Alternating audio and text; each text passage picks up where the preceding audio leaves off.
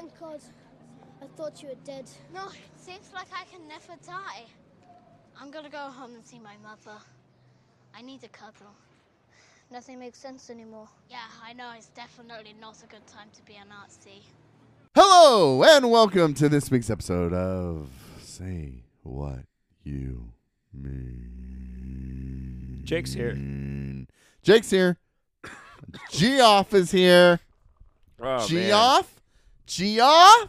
No, it's Jeff. Oh, weird. They wrote it like, yeah, that's how it's spelled. Oh, I know someone who spells it like that, but they call themselves Geoff. Who's this? This was my interaction at the dentist the other day. Oh, gosh. Geoff. Geoff. No. My name is Jeff. My name is Jeff. So annoying, dude. That's 21 Jump Street. It right? is 21 Jump Street, which is a phenomenal film. Highly underrated. I've been watching all of the Marvel films. Shows. Oh. I'm going back and watching the shows. Hawkeye. That you've already seen? No, I haven't seen them. Okay. I was like, fuck that. I'm not watching them. But if we're transitioning into X-Men and we're going to get more Daredevil, I need to know what's going on. Okay. Plus, that Deadpool Wolverine trailer was amazing. So, Deadpool, did you watch the first two? Yeah. He breaks the fourth wall. He's very much acknowledges that he's a character in the MCU, not in the MCU, but trying to be in the MCU. But that's the character. That's the comic book character, too. So, in the new trailer, he very much acknowledges that he calls himself Marvel's Jesus. He is going to save the MCU. Really? Yes. That's amazing. Which I think he might do it. I went back and watched. He butchered 2. 2 is amazing. Deadpool 2 was trash. Oh my! 1 is garbage, dude. Number 2 is so good. Number 2 sucked. With Cable, dude. No, Get the fuck out of Number here. 2 was so disappointing. Dude, I'm glad you're sick for saying shit like that. 2 is so good. I hated it. But I think that they're gonna, you didn't watch Loki, but Loki has the time police. They police anyone who messes with time and time travel. That's why Loki's there, because he has time traveled, and they go and regulate that. In the new Deadpool trailer, the time police from Loki come and visit Deadpool because he fucks with time in the second film. Oh. Yeah, dude, it's all coming together. I guess. I watched And then Winter what? Soldier. And then what? What happens when it all comes together? They got to fight Doom. Dr. Doom from Fantastic Four. Okay. And Dude, then what? That's going to be the shit. And then they're just done? No, we keep going, dude. These are comic book films. Did you see they announced Fantastic Four? Yeah, I did. I saw that Pedro Pascal is going to be in it. Mr. Fantastic, dude. Is he? Oh, he's going to be actual Mr. Fantastic. Yeah, he's Fantastic Four. He's old, dude. You're old. God, stop hating. I'm Anyways, getting there. I watched Winter Soldier and Falcon and Winter Soldier. Oh, okay. Yeah, it was okay. It was less actiony, more political, but that's what's turning people off, is the jamming the messaging down people's throat. That's what's turning people off? Not Yes. the oversaturation? No, Of but just too much shit if to it was watch? good shit, are you going to be bummed about it? If it was too much but awesome? No, you're not. I'm trying to think of a world I care of, like a universe I care about, and I'm like thinking Star Wars. Well, you didn't even finish the storyline of the greatness of Infinity War. No. Infinity War is incredible. I'm sure it is. You know how many movies between the one I stopped watching at and that I'd have to watch to get to that point? Way A too lot. many. But Way it's too worth many. it. It's not. It is. It is worth it. So then I started Hawkeye, and I love Jeremy Renner. Is Renner going to come back? I don't know. I haven't finished it, but he's great in it. Well, because he got hit by a snowplow. Yes, In real life. he was in something recently. I think He said he would come back if the MCU would have him back. I would imagine they're going to. I haven't finished the show, Okay. but what I like when the superheroes are grounded. That's why I love what they're doing with Daredevil and the Netflix show with Punisher and stuff. Sure. But Jeremy Renner, Hawkeye, he wears a hearing aid in one ear because and they're like, why? The what's her name? The female character is like, why do you wear a hearing aid now? And then it cuts to all these scenes from the MCU of him getting his shit just beat to hell, like explosions and him flying across the room, and he's like, things have happened, and it's like, he's human. Like that is him showing. They're showing that he is human, and that all of this stuff that he's dealt with have affected his body, and he's wearing that. All plays into the character Echo, which is the counter to Daredevil, who's blind. Echo is deaf. Oh, yeah. And there's a scene in Echo. I started Echo, and they showed Daredevil in it, and I fucking love Daredevil. And Daredevil, Echo's actually like rated R, right? I think so. Yeah, they're starting to, and so is Deadpool, and so is that Daredevil show. It's dark, and what's his name as Kingpin? Legendary, dude. He is so good. He is so good. So I'm diving back into him a little bit. It's good. They're so good. I'm feeling good about my films again. That's good. I'm glad that I'm happy for you. Because Marvels was trash, I guess. The Marvels with all the Captain Marvels. There's 3 of them. Yeah. I guess it's not good. I've heard it was terrible. It's on Disney Plus now, but you're going to watch it. Duh! Because at the end of the film, I'm going to watch the whole film for a teaser that shows them in the bunker of the X-Men bunker. Okay. Underneath the mansion. I will watch an entire piece of shit for that. At least it's a movie, not a show. Yeah, right. Once it's over, it's over. But then, what's his name? Samuel L. Jackson? Fury? Yeah. He's in it, but he has a whole show now that I got to watch. So many shows to watch. Dude, I don't know how they... I mean, Disney's got more money than God, Yeah. so, I mean, I get how they fund it. It's just... I think how do you monetize? I just don't understand how you monetize it. The streaming. They have so many paying for the big streaming. budget actors they've got to Oh, yeah. Well, and that's why they're trying to shift it to new actors. Like Robert Downey's gone. Scarlett Johansson's gone. Well, Chris Evans is gone. Chris Evans is gone, correct. But they still have Chris Hemsworth. They still have maybe Jeremy Renner. But for the most part, yeah, all those. Well, Renner is not doing much else. Yeah. He did that. Honestly, neither is Hemsworth. Hemsworth just is in that new Mad Max movie. The Furiosa. Oh, is he? Origin movie. That looks good. He's the villain.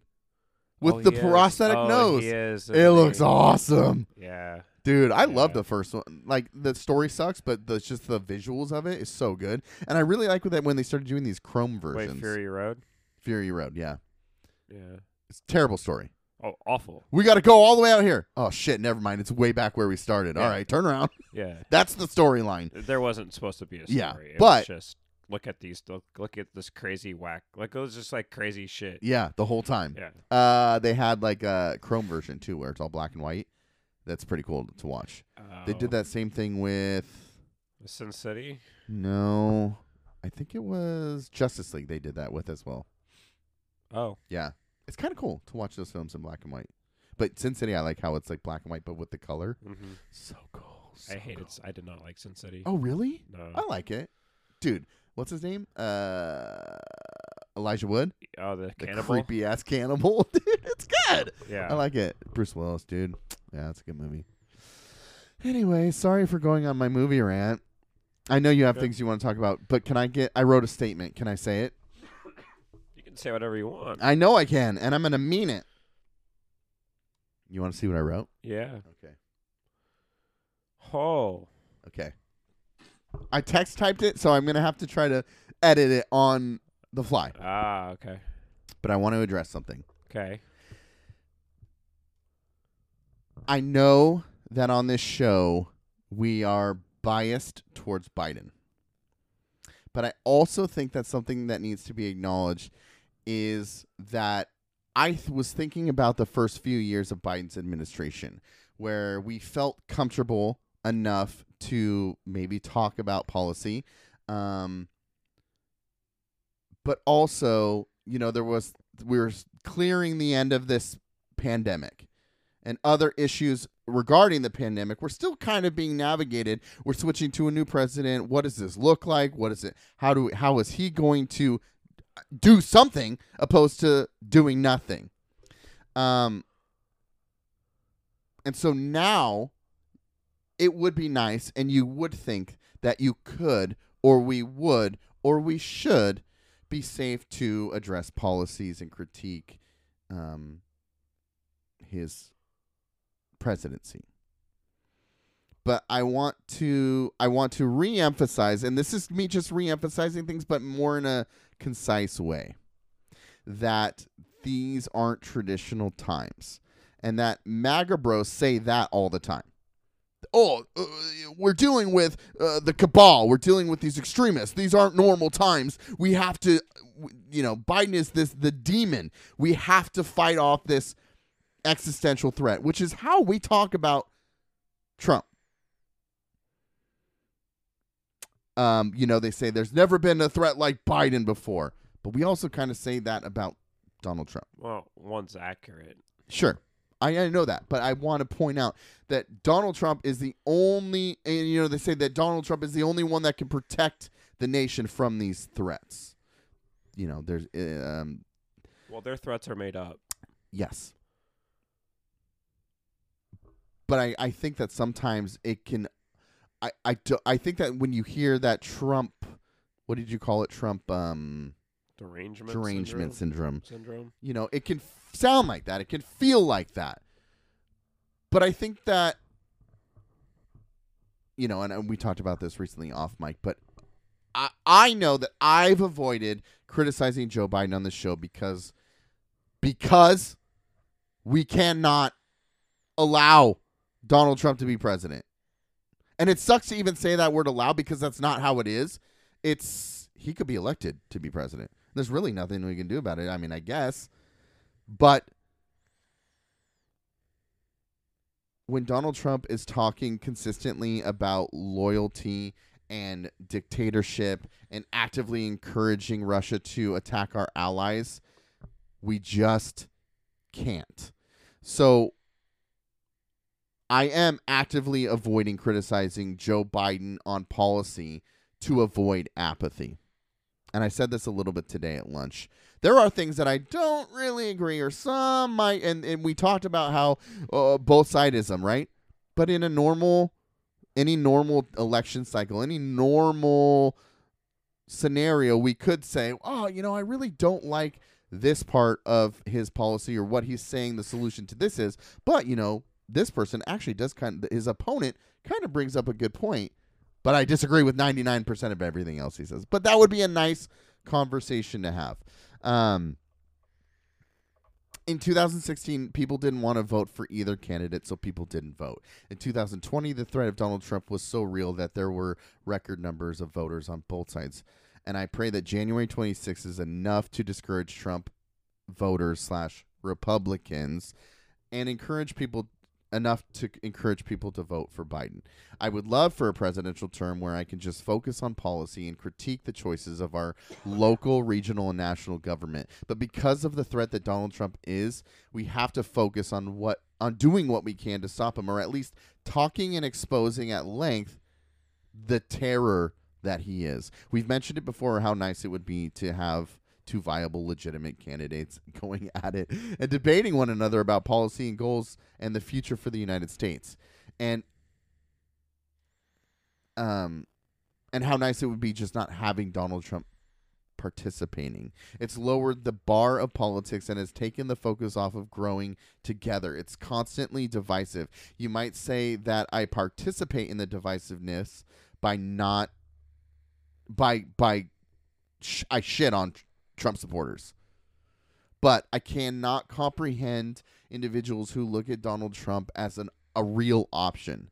And I guess my point of this is to say that I do acknowledge that there's a bias from me, and I'm going to continue to promote Joe Biden as the only real legitimate option as the president between the two parties, and I'm going to continue to highlight his accomplishments and talk about his accomplishments to highlight how vastly different it contrasts with the scumbag that is Donald Trump.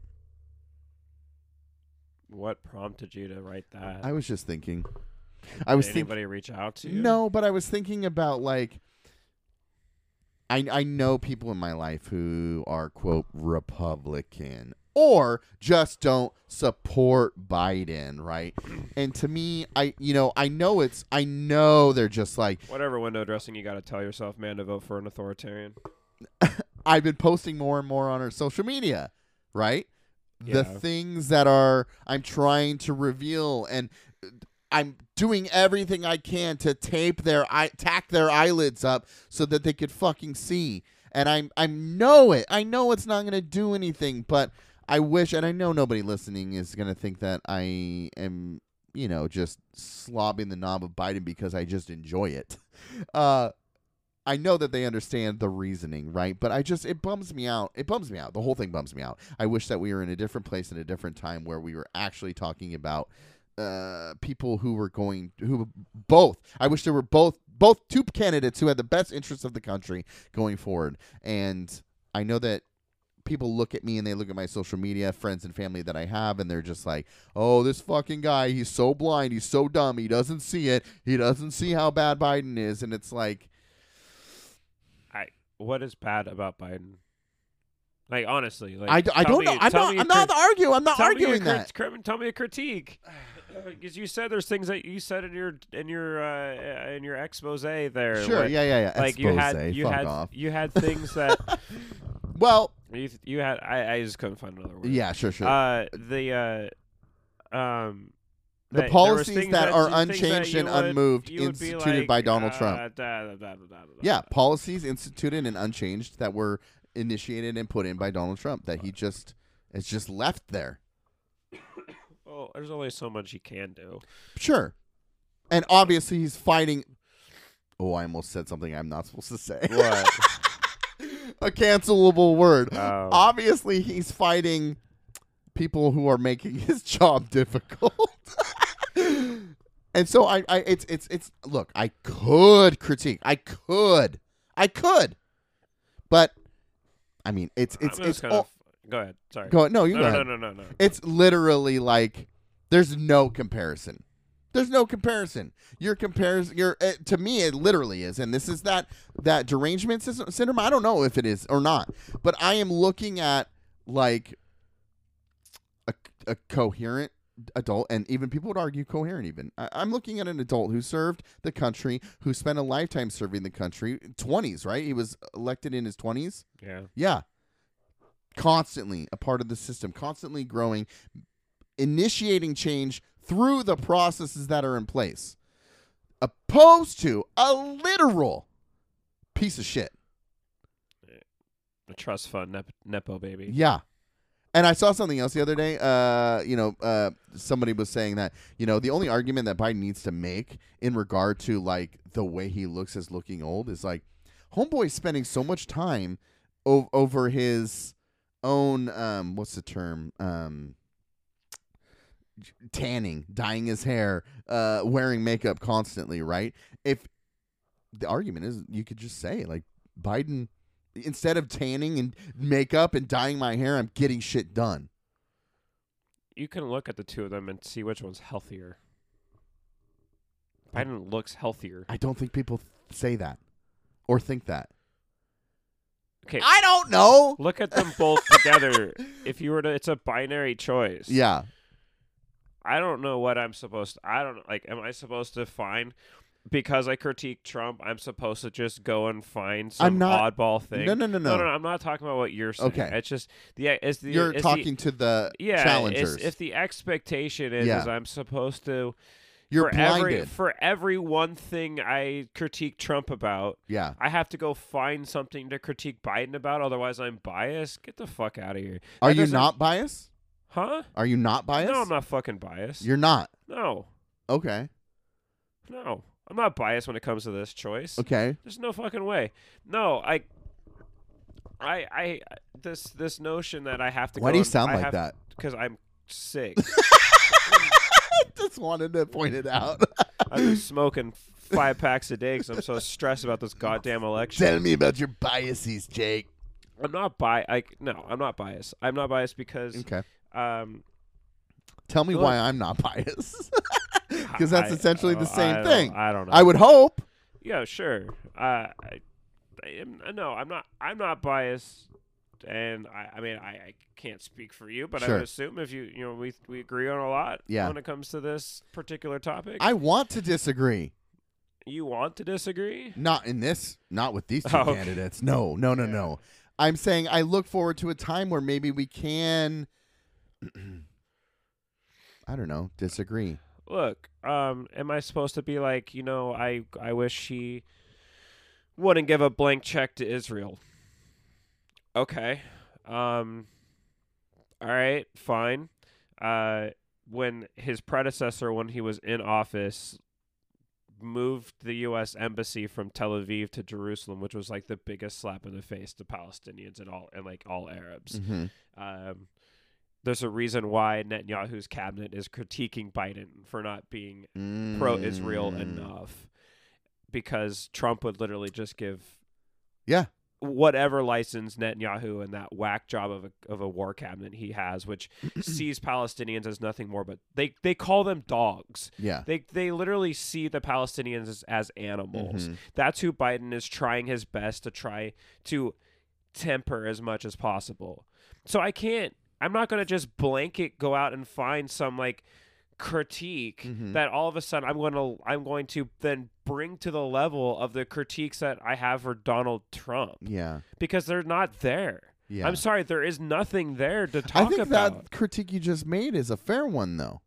But we're not going to spend all day going over, here's what Biden's doing, but here's what Trump did. We do it. But I think in the reality... That's a stupid a stupid exercise. But I'm saying in the reality of things, it's like Biden trying to navigate the conflict over there through the political means in which he can. I mean, if we want to critique the two different, like, all right, we'll compare and contrast certain areas where they overlap. Okay, all right, fine. Donald Trump sent boy wonder, Jared Kushner over to be his Middle East peace plan negotiator. They went and met with Palestinian leaders and Israel leaders, and then basically told Palestine, you have to accept every single thing that Israel wants, otherwise there's no deal. And so the Palestinians walked away from the negotiation table because it was just all pro-Israel. Yeah. Because Israel was literally giving Kushner kickbacks. Yeah. Like, Kushner has business ties to Israeli investment firms. Right. Like, it was as shady of a deal as possible. And of course the Palestinians were going to scoff at that. Yeah. What there's nothing in it for them. Yeah.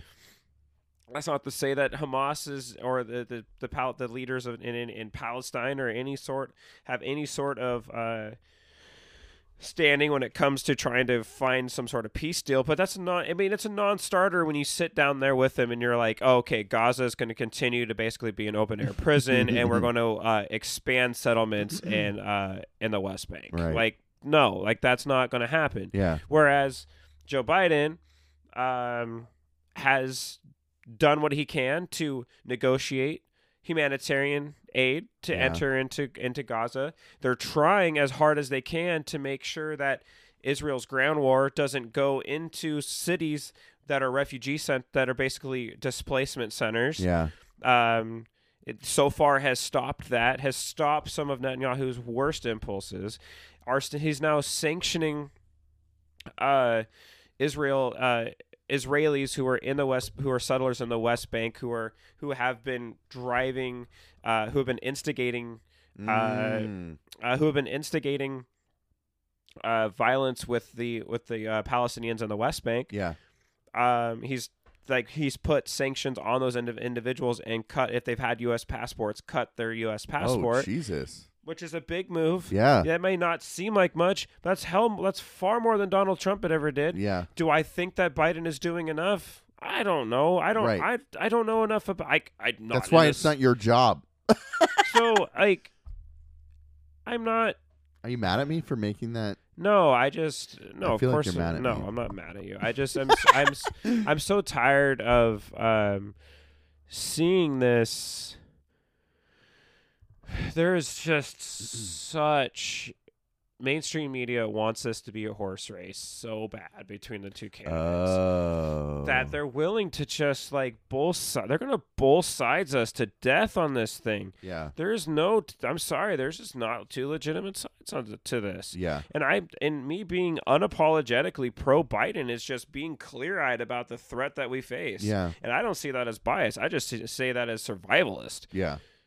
I mean, and I've been texting you this over and over, but like I feel like the sky is falling, and my reaction is the sky is falling. But then I question my own sanity and validity in having that reaction.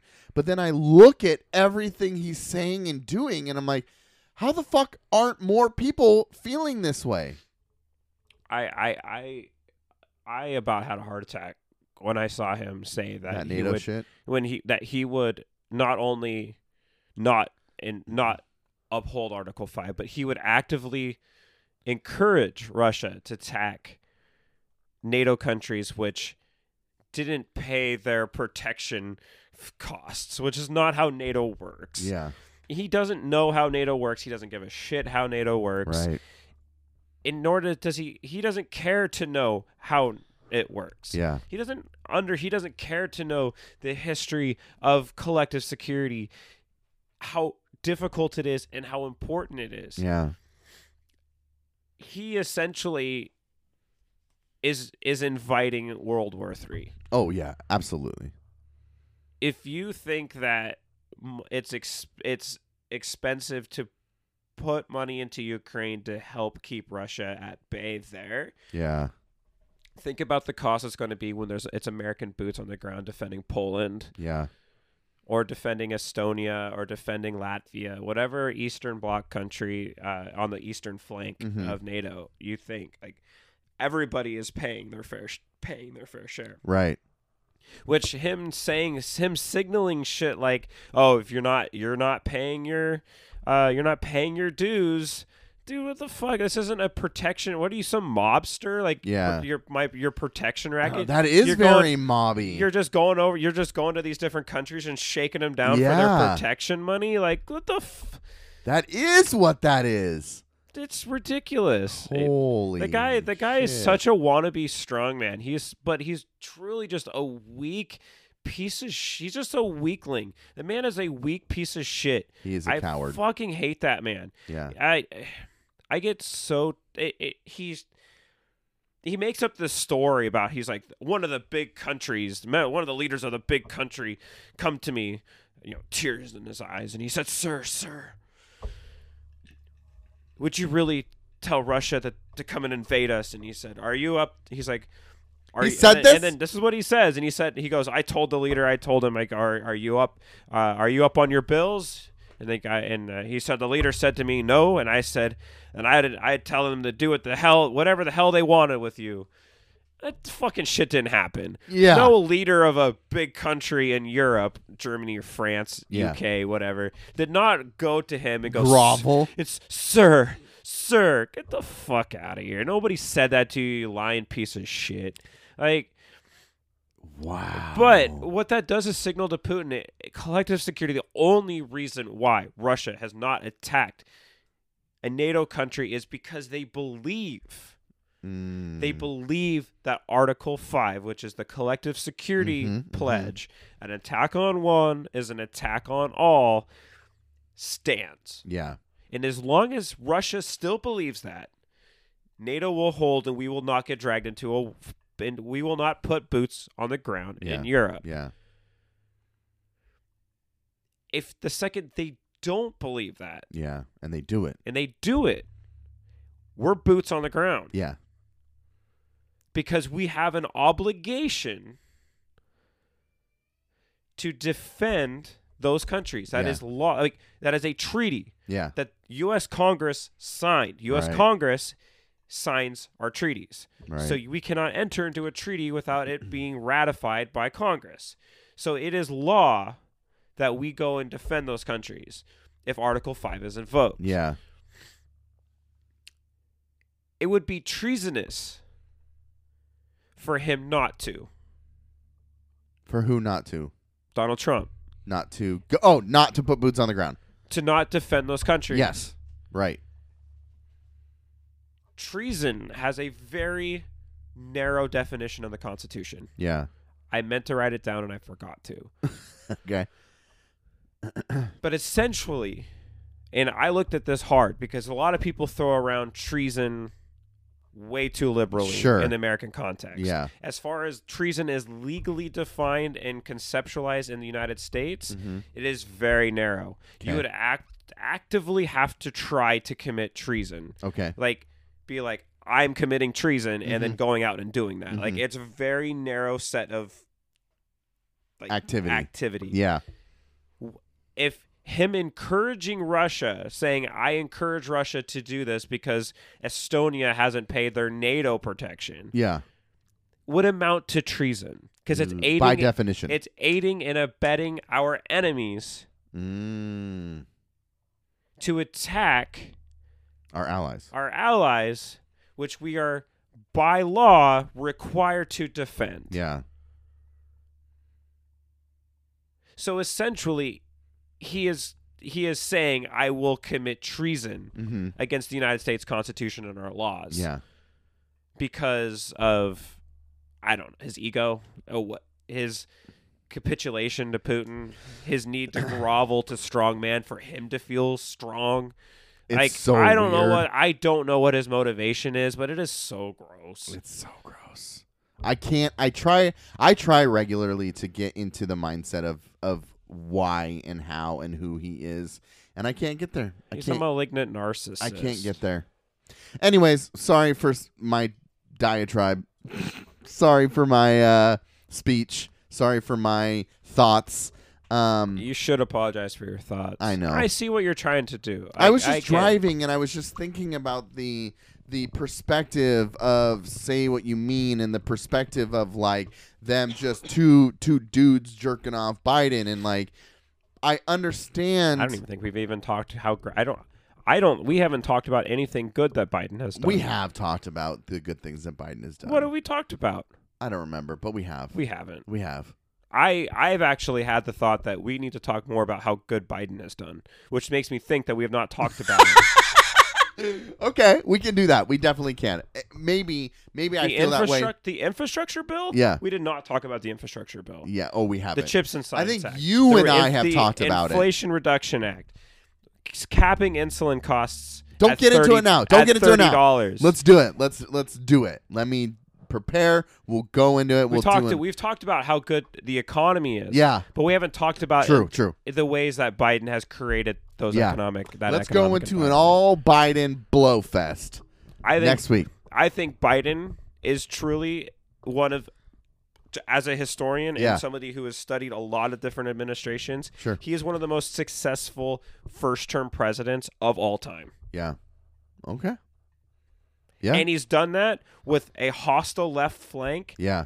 And he's done that of his own party. Yeah. And he's done that with a obstructionist Republican Party who has done everything possible to not get anything passed. Right. Because they don't want to give him a win. Yeah. Not because they fundamentally disagree with him on issues, because they don't want to give him a political win. It's disgusting.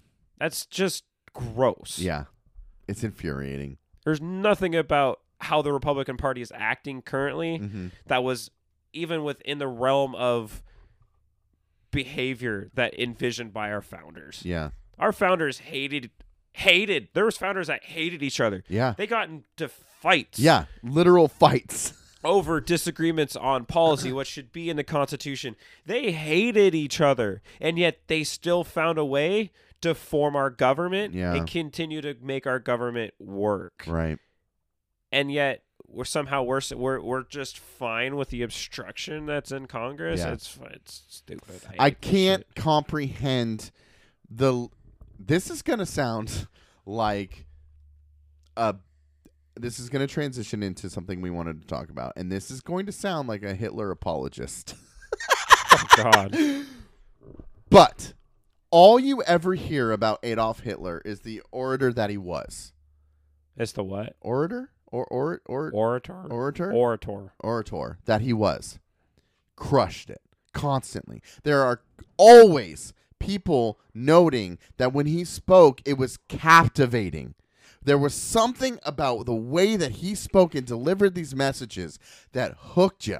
Line and sinker. You're done. You're in. You're bought in. You're doing it. You get it. And it motivated an entire country. I'm not saying that it's okay. I'm not saying that I get that. But there is that historical piece that we can look at and go, people acknowledge that there was something about the way that he spoke that just got people. And I'm like, wow, okay, you look at these leaders, you look at all leaders, that is a trait that they constantly have. Leaders that just would captivate audiences and get large movements of people to do things. I don't understand how the fuck anyone supports Donald Trump. That dude is a buffoon. He can't even read. And he just says shit that, like, you want to talk about the cognitive abilities of Biden?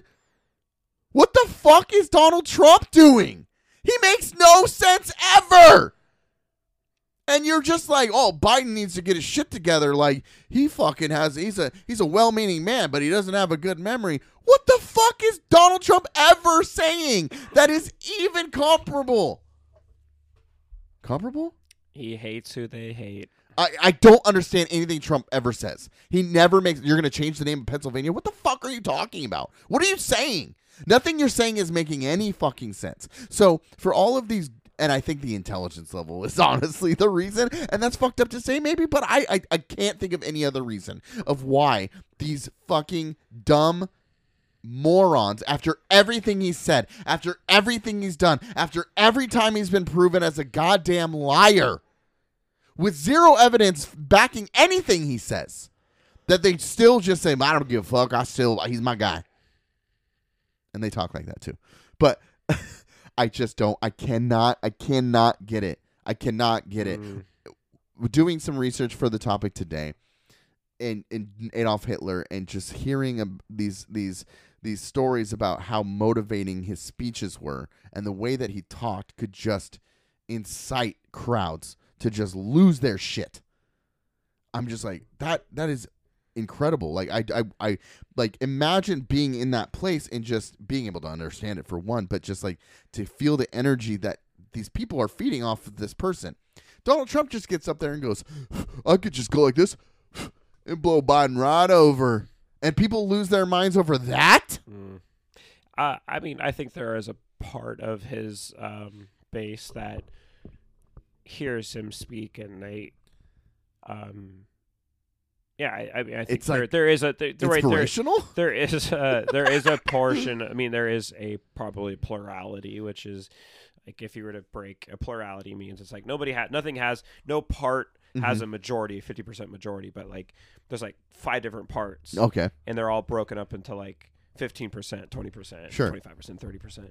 So like the largest percentage, not like a majority, not like a 50% majority, but like the plurality. Probably are like low information, low educated individuals who hear him speak, and he speaks like us. Yeah, I mean, he does. You hear people say that in focus groups or at exit polls, at rally. They get interviewed at rallies. He speaks like us. He speaks like us, and he speaks like we do, and we like that about him. There is something to that. I think there are a lot of people who hear the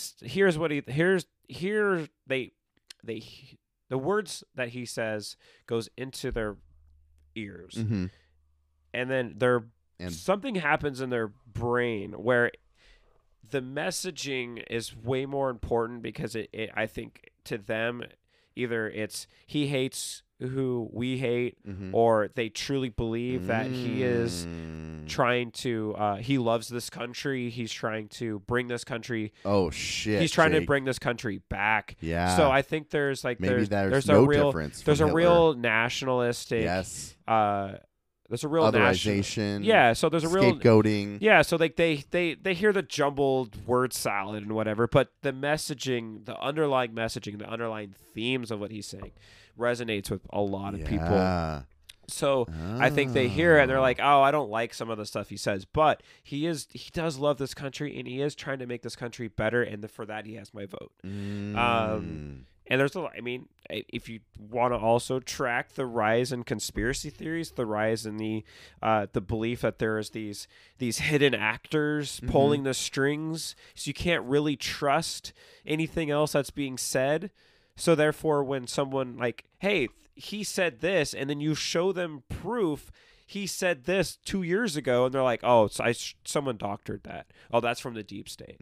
Oh, Taylor Swift is working as a defense psyop to get the vote out for Biden. They're going to rig the Super Bowl. Like, there are so many people who feel like they are no longer in control of their lives around them. They're no longer the world is being played at a game above them. Yeah. And somehow, Trump has told them, I'm going to be the one to fix that for you at that table. And so they believe in this reality because most of them don't. I mean, most people do not leave the hometown in which they grew up in. Right. So they're the scope and scale and of their world is so narrow. Yeah. So of course people are going to be real susceptible to those kind of nativist, isolationist for sure. Because like us first, because they don't see the value in NATO. Like, what is NATO to them? It's some abstract. It's not even real.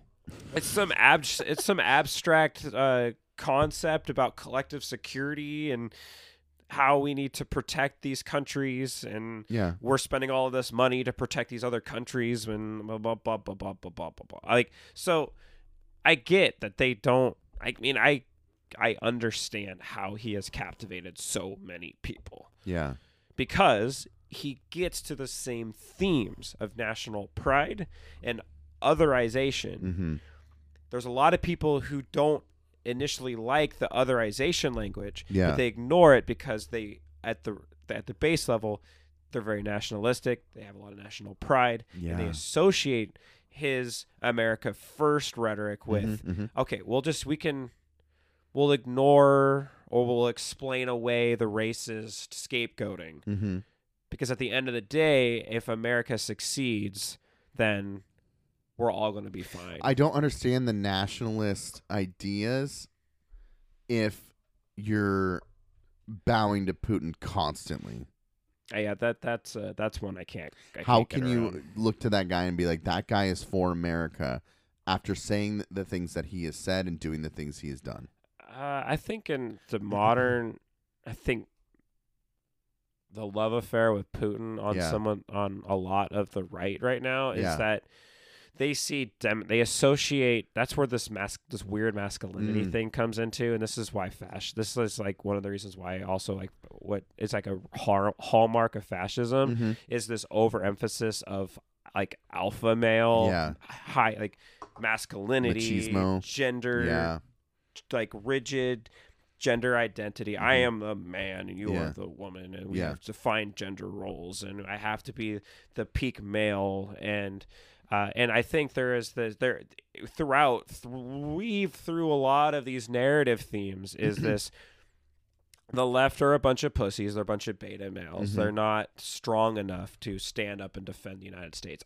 We have to get back to this idea of strong male masculinity, make America great again. And I think they see strong men who, and by extension, democracy and coming to compromises is weak. It's weak, right? Yeah. Whereas strong man, I am like Putin. He rules with an iron. You see, Donald Trump has echoed this. Xi Jinping, Kim Jong Un, Putin. They rule they control their populace through strength, and he relishes that. And I think he's jealous of that because I think he wishes he had that kind of control. Yeah. So there's this belief that somehow Putin is this exemplary leader because he exhibits those strong masculine traits. Okay. And so I think that's where that comes. I think that's how that intersects with this national pride. Did you read about El Salvador's president at all? I mean, he's that super young dictator. Yeah. rode he the. jailed 1% of their population. He just started throwing people in jail, Yeah. and the thing is that people loved him for it. I know it. But the crime and the murder rates were just insane. And they plummeted. Yeah. They plummeted, even though like there's no due process. None. There's None. the media, Children without parents. There's no independent media anymore. Yeah. He's basically completely eroded all independent institutions. Mhm. It's the entire government is Centralized. centralized. Yeah. And it's insulated around him. Yeah. And yes, there is more security, but there's no liberty. Yeah. So, but I can see why the population is willing to shed that. Yeah. If you don't feel safe in your own home, what good is democracy going to do for Right. you? Right. That's a good point. So, I think one of the reasons why democracy is seen as such a weak alternative is because I think a lot of people, either rightfully or wrongfully, don't feel safe. Yeah.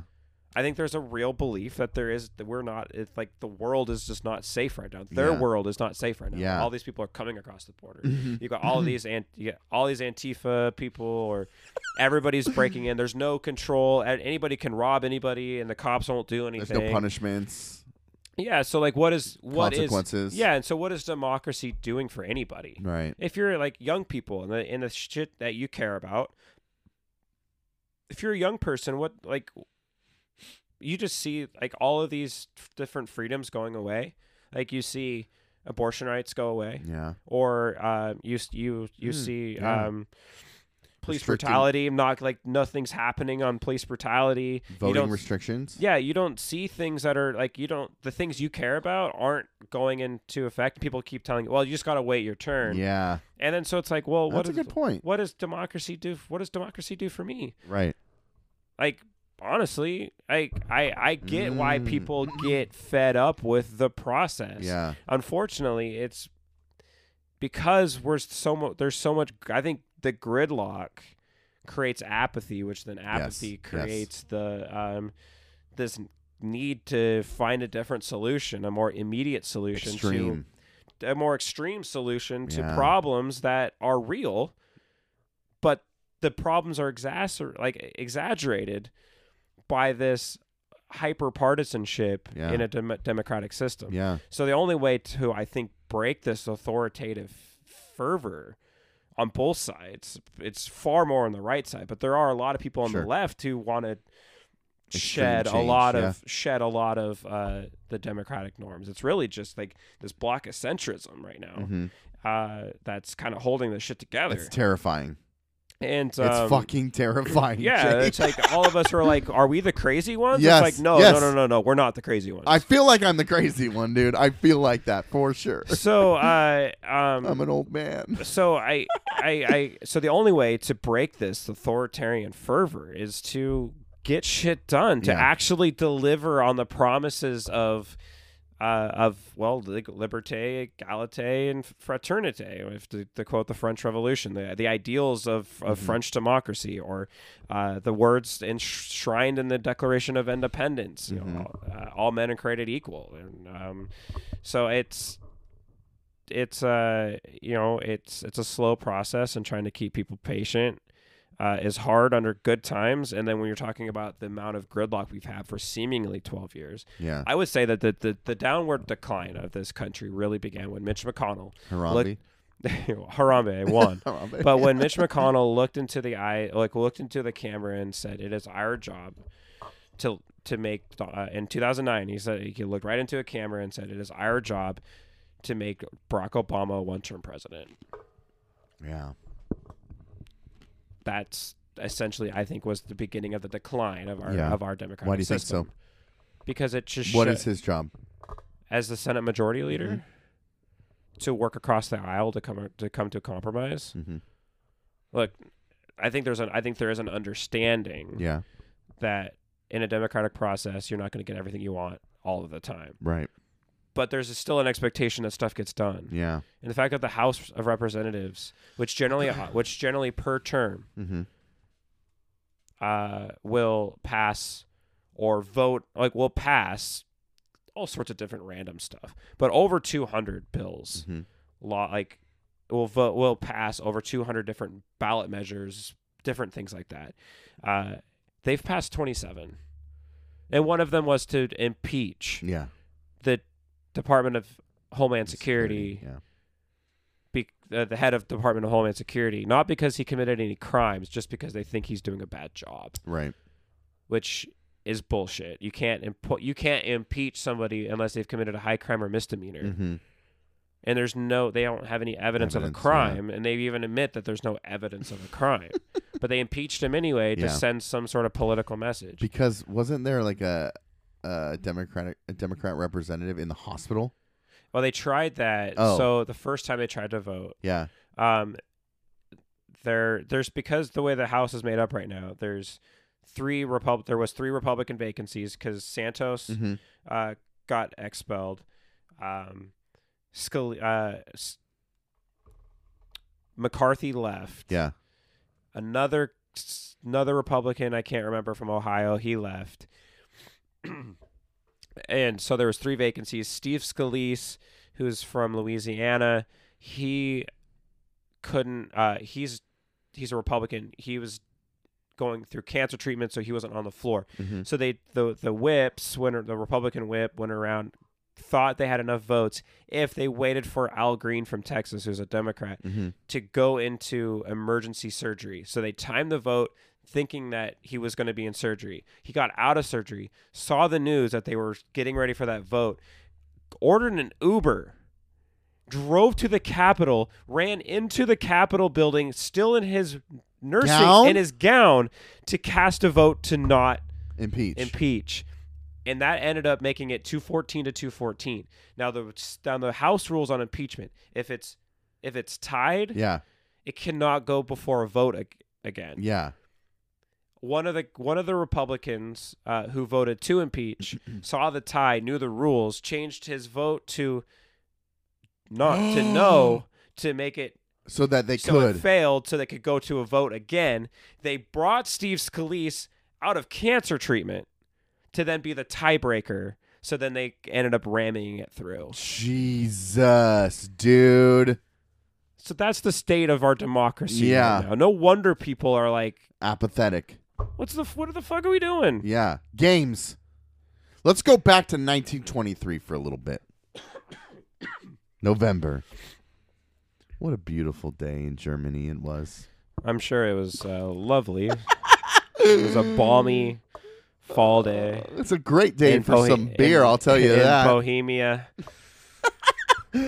So, go ahead. You did the research. You did too? I've been talking. Yeah, I mean, I've been talking like crazy. So you go. Beer hall. The beer hall putsch. So, I don't know where to start. November 1923.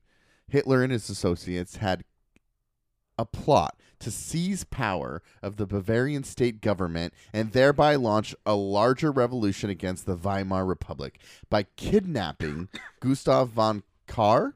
Yeah. Yeah, he was the head of the Bavarian government. Yes, and 2 other conservative politicians. So Hitler and was it a few thousand, I think?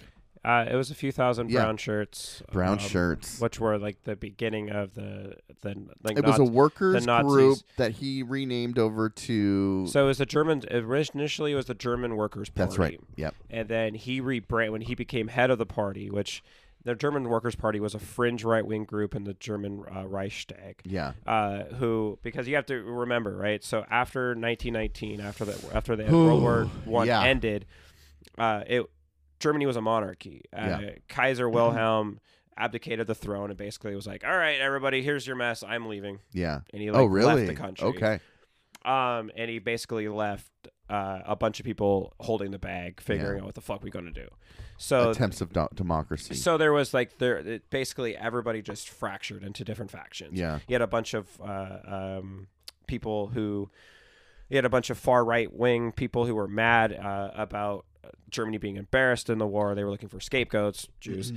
You had communists, centrists, social democrats. You had basically all of these different parties. The Reichstag had 458 seats. Anybody who won one seat in the Reichstag, which was the parliament of Germany, had a voice in the Reichstag. It had a voice in policy and passing laws, which made it very, very difficult to form a majority party. So you had to like form coalitions, which then ended up centrist parties in order to get the necessary amount of seats. Like, so say like a centrist party, like a more pro-democracy party needed to they only had like 20 or 25% of the seats. So they needed to go to these other parties to form a coalition government. So then they start bringing in these more radical fringe groups into their coalition, which then promotes those groups, which then gives those groups one validity and then more power, because now they're all of a sudden they're in this coalition group that then has the majority of but votes. Made up of those fringe but made up groups. of a lot of those fringe groups. The German Workers' Party, which was a far right group, was having a hard time getting members. They had they only had a few seats coming out of Bavaria, which is where they were located. So Hitler rebranded them the Nationalist Socialist Workers' Party in an attempt to try to get more working class people in Germany to come to their Join cause. from the party. Okay, because that makes sense. Their main platform was expand Germany out of its borders to bring back the former glory of Germany, and to basically blame the Jews. But then they're like, oh, we need to get working people in there, so we're going to call it the National Socialist Workers' Party, to try to be like, oh, we're for the Germany first. We're going to work. We're going to try to build this thing from the ground up, kind of thing. So anyway, November 8th, 1923. First of all, Hitler is only 34, and he just got out of the World War in 1923 because he served with the Austria-Hungarian army. That is wild. Yeah. A 34-year-old. So he marches. Hitler took, I guess, hundreds of. They all split over the thousands, split in different areas of the city, trying to capture government buildings at this, like a coordinated effort to then say that they overthrew the government. It was the idea here. Yeah. So November 8th, 1923, Hitler took hundreds of his followers and surrounded the beer hall that evening. The Nazi. Hitler and about 20 of his associates burst into the hall, and Hitler, they say he stood up on a table or a chair and fired a shot into the ceiling and declared a national revolution. He tells everybody in the beer hall that they're surrounded. There's nothing they can do. There's mass overthrow of the government. He's lying. None of this is happening. The coordinated effort is not as coordinated or successful. It was very regional to just a few spots in Bavaria. Right. But, And he is going off and telling all these people that there's this revolution and that they are taking over and this is all happening, and he's trying to get people to agree to side with him and to join the cause of the revolution at this time. So I don't remember the names of the leaders. Do you? Off the top of my head, okay. I don't. So let me see. It's von.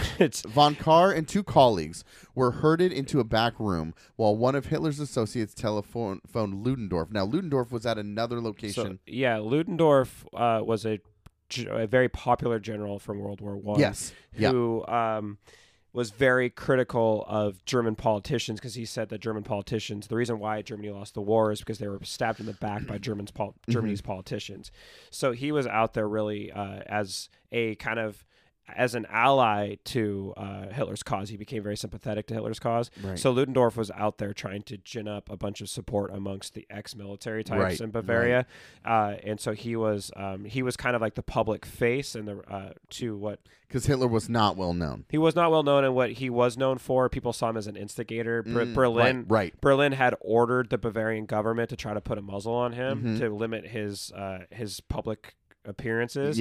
And the Bavarian government, which was already being already having a lot of difficulty keeping its local government, because Bavaria was like a state within Germany. So the Bavarian provincial government was having a hard time keeping the far right fringe groups, which were pissed as hell at Berlin for capitulating under the Treaty of Versailles. So they were Bavaria was already having a hard time trying to just not keep the far right groups from overthrowing the Bavarian government. All these different far right groups. Yeah. So they reached a deal with Hitler, saying, "Hey, if you don't try to form a coup, we'll give you more public access. We'll give you more more power. We'll give you more just don't overthrow us." Right. Well, then 2 days later, after they reached that agreement with von Kahr, Hitler shows up at his beer hall rally. Yes. And overthrows him. And he's looking for von Kahr, and he's looking for, there's two other conservative politicians, if you will. This was all inspired by Mussolini's March on Rome in October of 1922. So he gets in there, makes all these allegations of the overthrow. He gets von Kahr and the other two politicians that he's looking for, and essentially Ludendorff comes and he convinces the three Bavarian leaders to give in to Hitler's demands for the march on Berlin. And he also, he's telling them, like, you approve of this, like, at least acknowledge that you recognize what we're doing and that you are, quote, siding with us. Announce your allegiance to what we're doing. So then Hitler goes and leaves that beer hall later that night to deal with crises elsewhere in the city. And his followers were supposed to take other government buildings throughout Munich, but their attempts were largely foiled by the city's military troops. Meanwhile, Ludendorff had allowed von Kahr and the other leaders to leave the beer hall after Hitler's departure, and by the next morning, the putsch had fizzled. So these three politicians who had announced their allegiance immediately leave and then say, "No, we do not support you. We need to stop him." And they do. Ludendorff attempted to salvage the situation by calling on Hitler's followers for a spontaneous... Oh, dude, the firefight that broke out? Yeah. Calling on Hitler's followers for a spontaneous march on the city center. He led about 2,500 to 3,000 supporters in the direction of the Bavarian Defense Ministry. On the way, the marchers were blocked by a group of state police officers who were instructed not to let them pass and not to let them through. There was two waves of officers. I know through the first wave they got through pretty easily, but it was the second group. The two groups, it's always these situations where nobody knows who fired the first shot, but somebody did. So then the two groups exchanged fire. 4 police officers were killed along with 16 Nazis. Hitler, he dislocated his shoulder. He was locked arms with one of his lieutenants. Yeah, and his he lieutenant got shot. And he dropped it, dislocated. Got shot through the lung.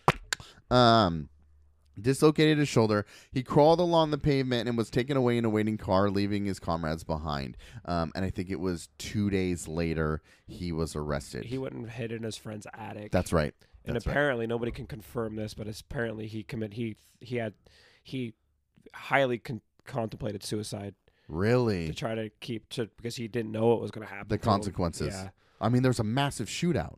Of course, he took by gunpoint. Yeah. The head of the Bavarian government. Yeah. Tried to form a coup against the entire. Because his idea was, I want to get the Bavarian military and police on my side. Yes. And then we're going to go march on Berlin. Yep.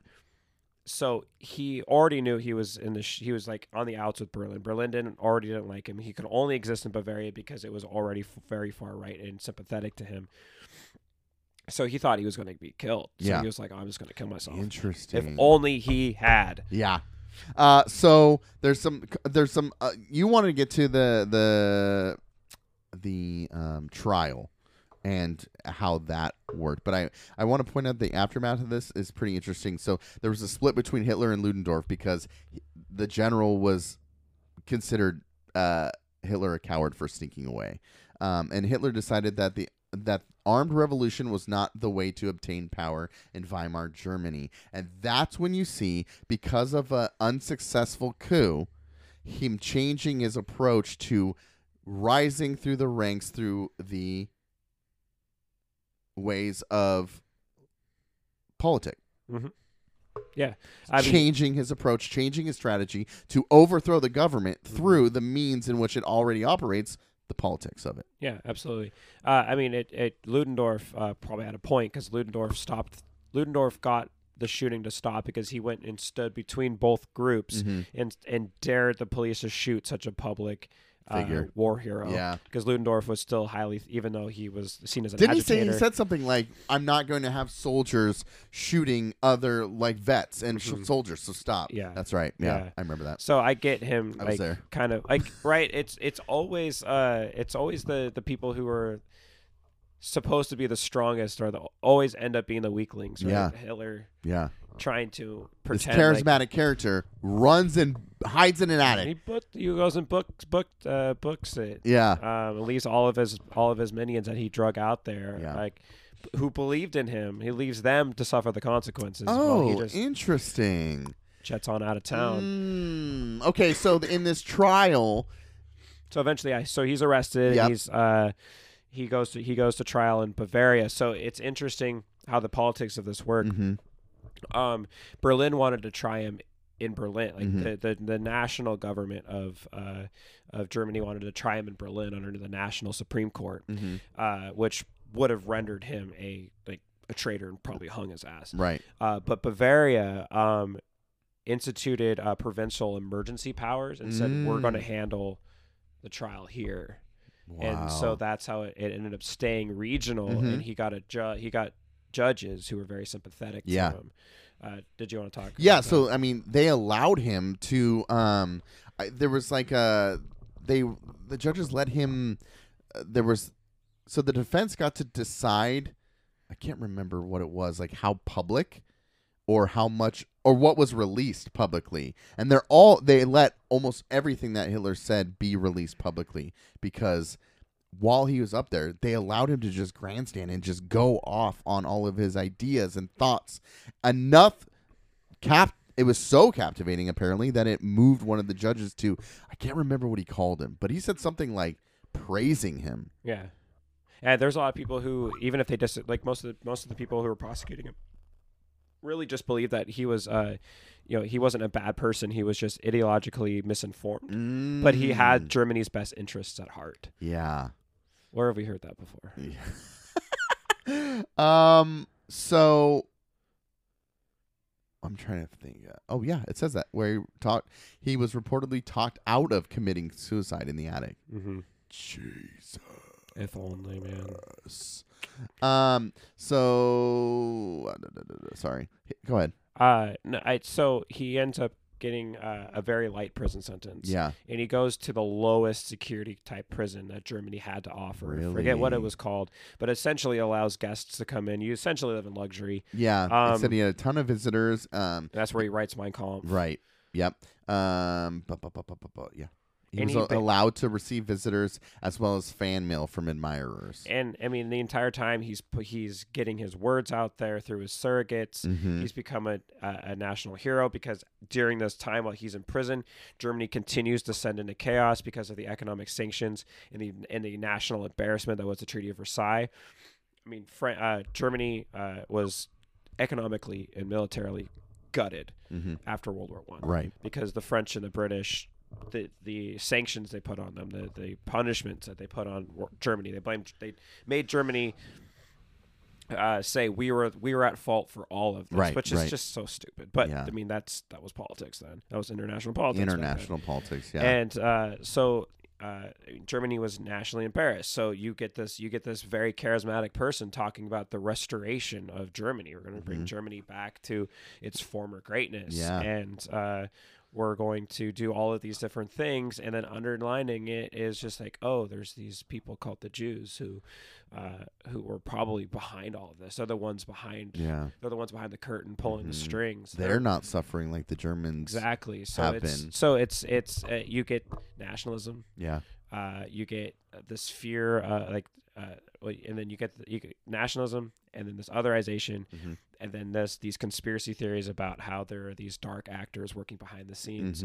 Man, I wonder. It feels like we hear a lot of the same rhetoric coming from our politicians on 10 a particular years side later, of the aisle right now. From that beer hall, Putsch, Yeah, he was elected Chancellor of Germany. 10 years later, with only 30% of the Reichstag.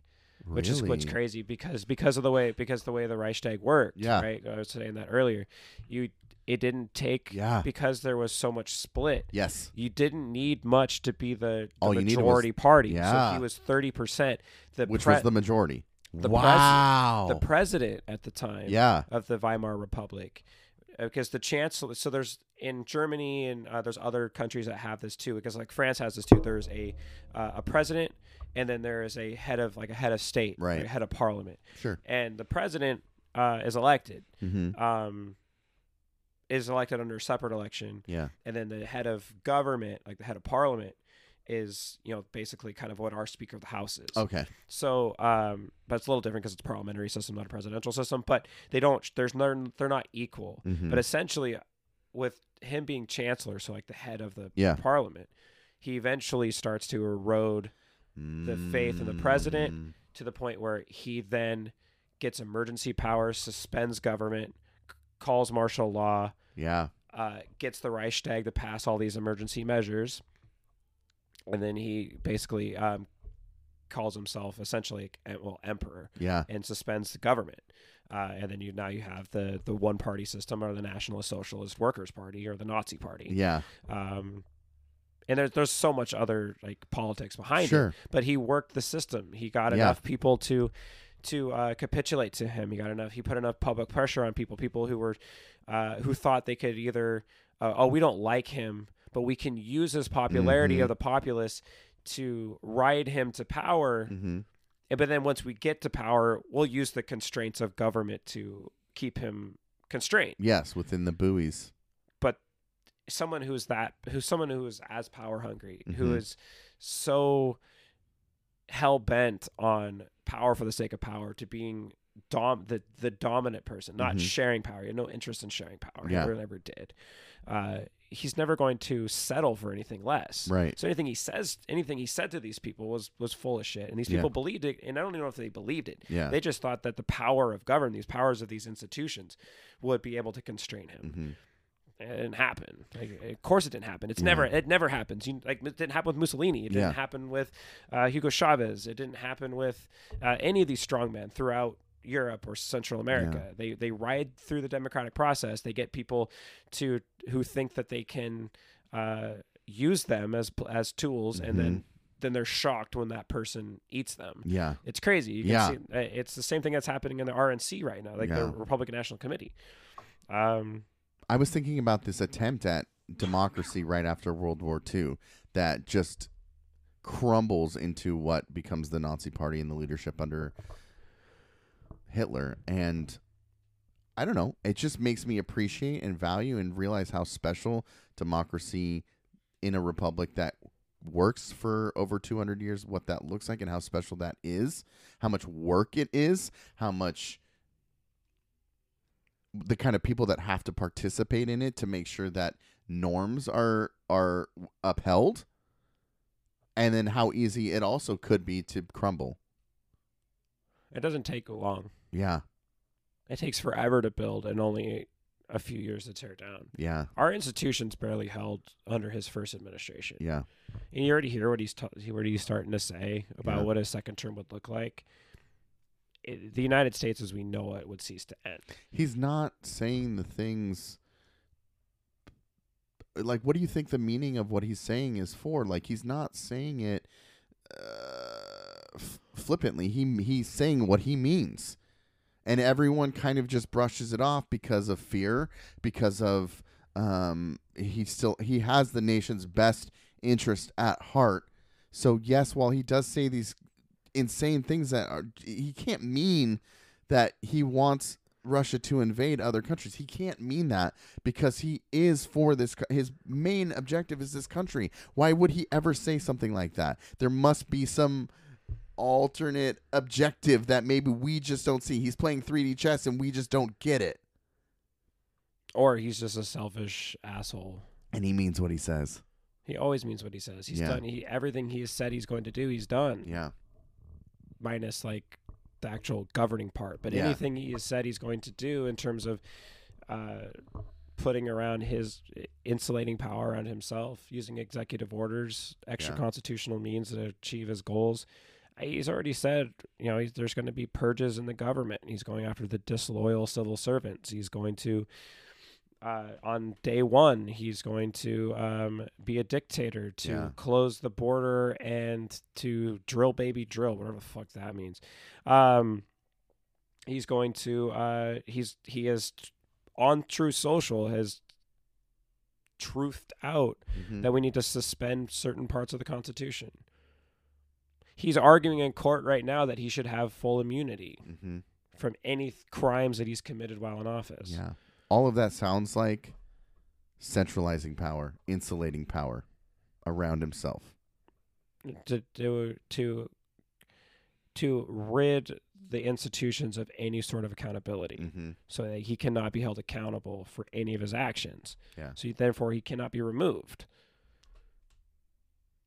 Like, I think there's legitimate questions at the Supreme Court. If push came to shove, they may just ignore the 22nd Amendment, which is the 2-term limit. Yeah. Really? If you listen to some of their questioning about the 14th Amendment issue, over the disqualification,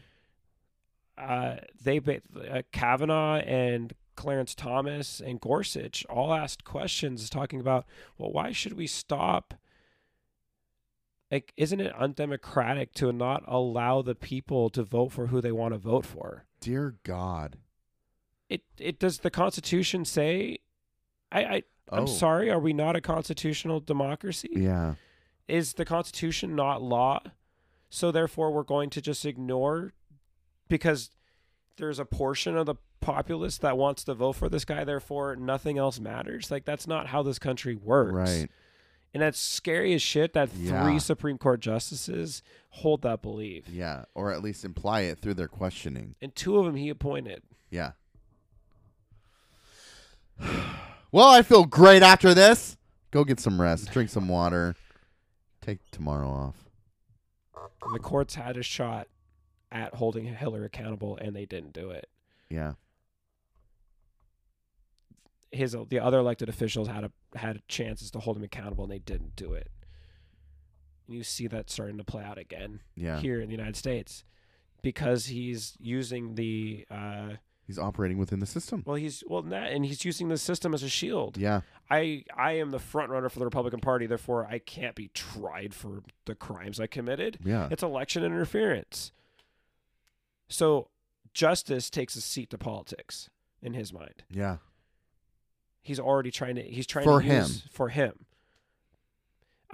He's trying to, and he's getting, if it doesn't take everybody to agree with him, it just takes a judge here, a judge there, who will entertain that idea, who may be sympathetic to some of his themes, some of the narratives that he wants to push. And you see how he continues to gain more and more momentum and more power. Yeah. Because all it takes is a few key people in certain areas at the right time who just can find some legal loopholes, maneuver to kind of just let him continue to move through. Yeah. Thinking wrongly that he'll be still constrained by these institutions, while these institutions at the end of the day are upheld by individuals. Yeah. But what happens when all those individuals who believe in upholding the institutions are no longer there, and they're filled with people who are more loyal to him than they are the institutions? Those institutions are gone. Those guardrails are gone. The bulwarks, they're gone.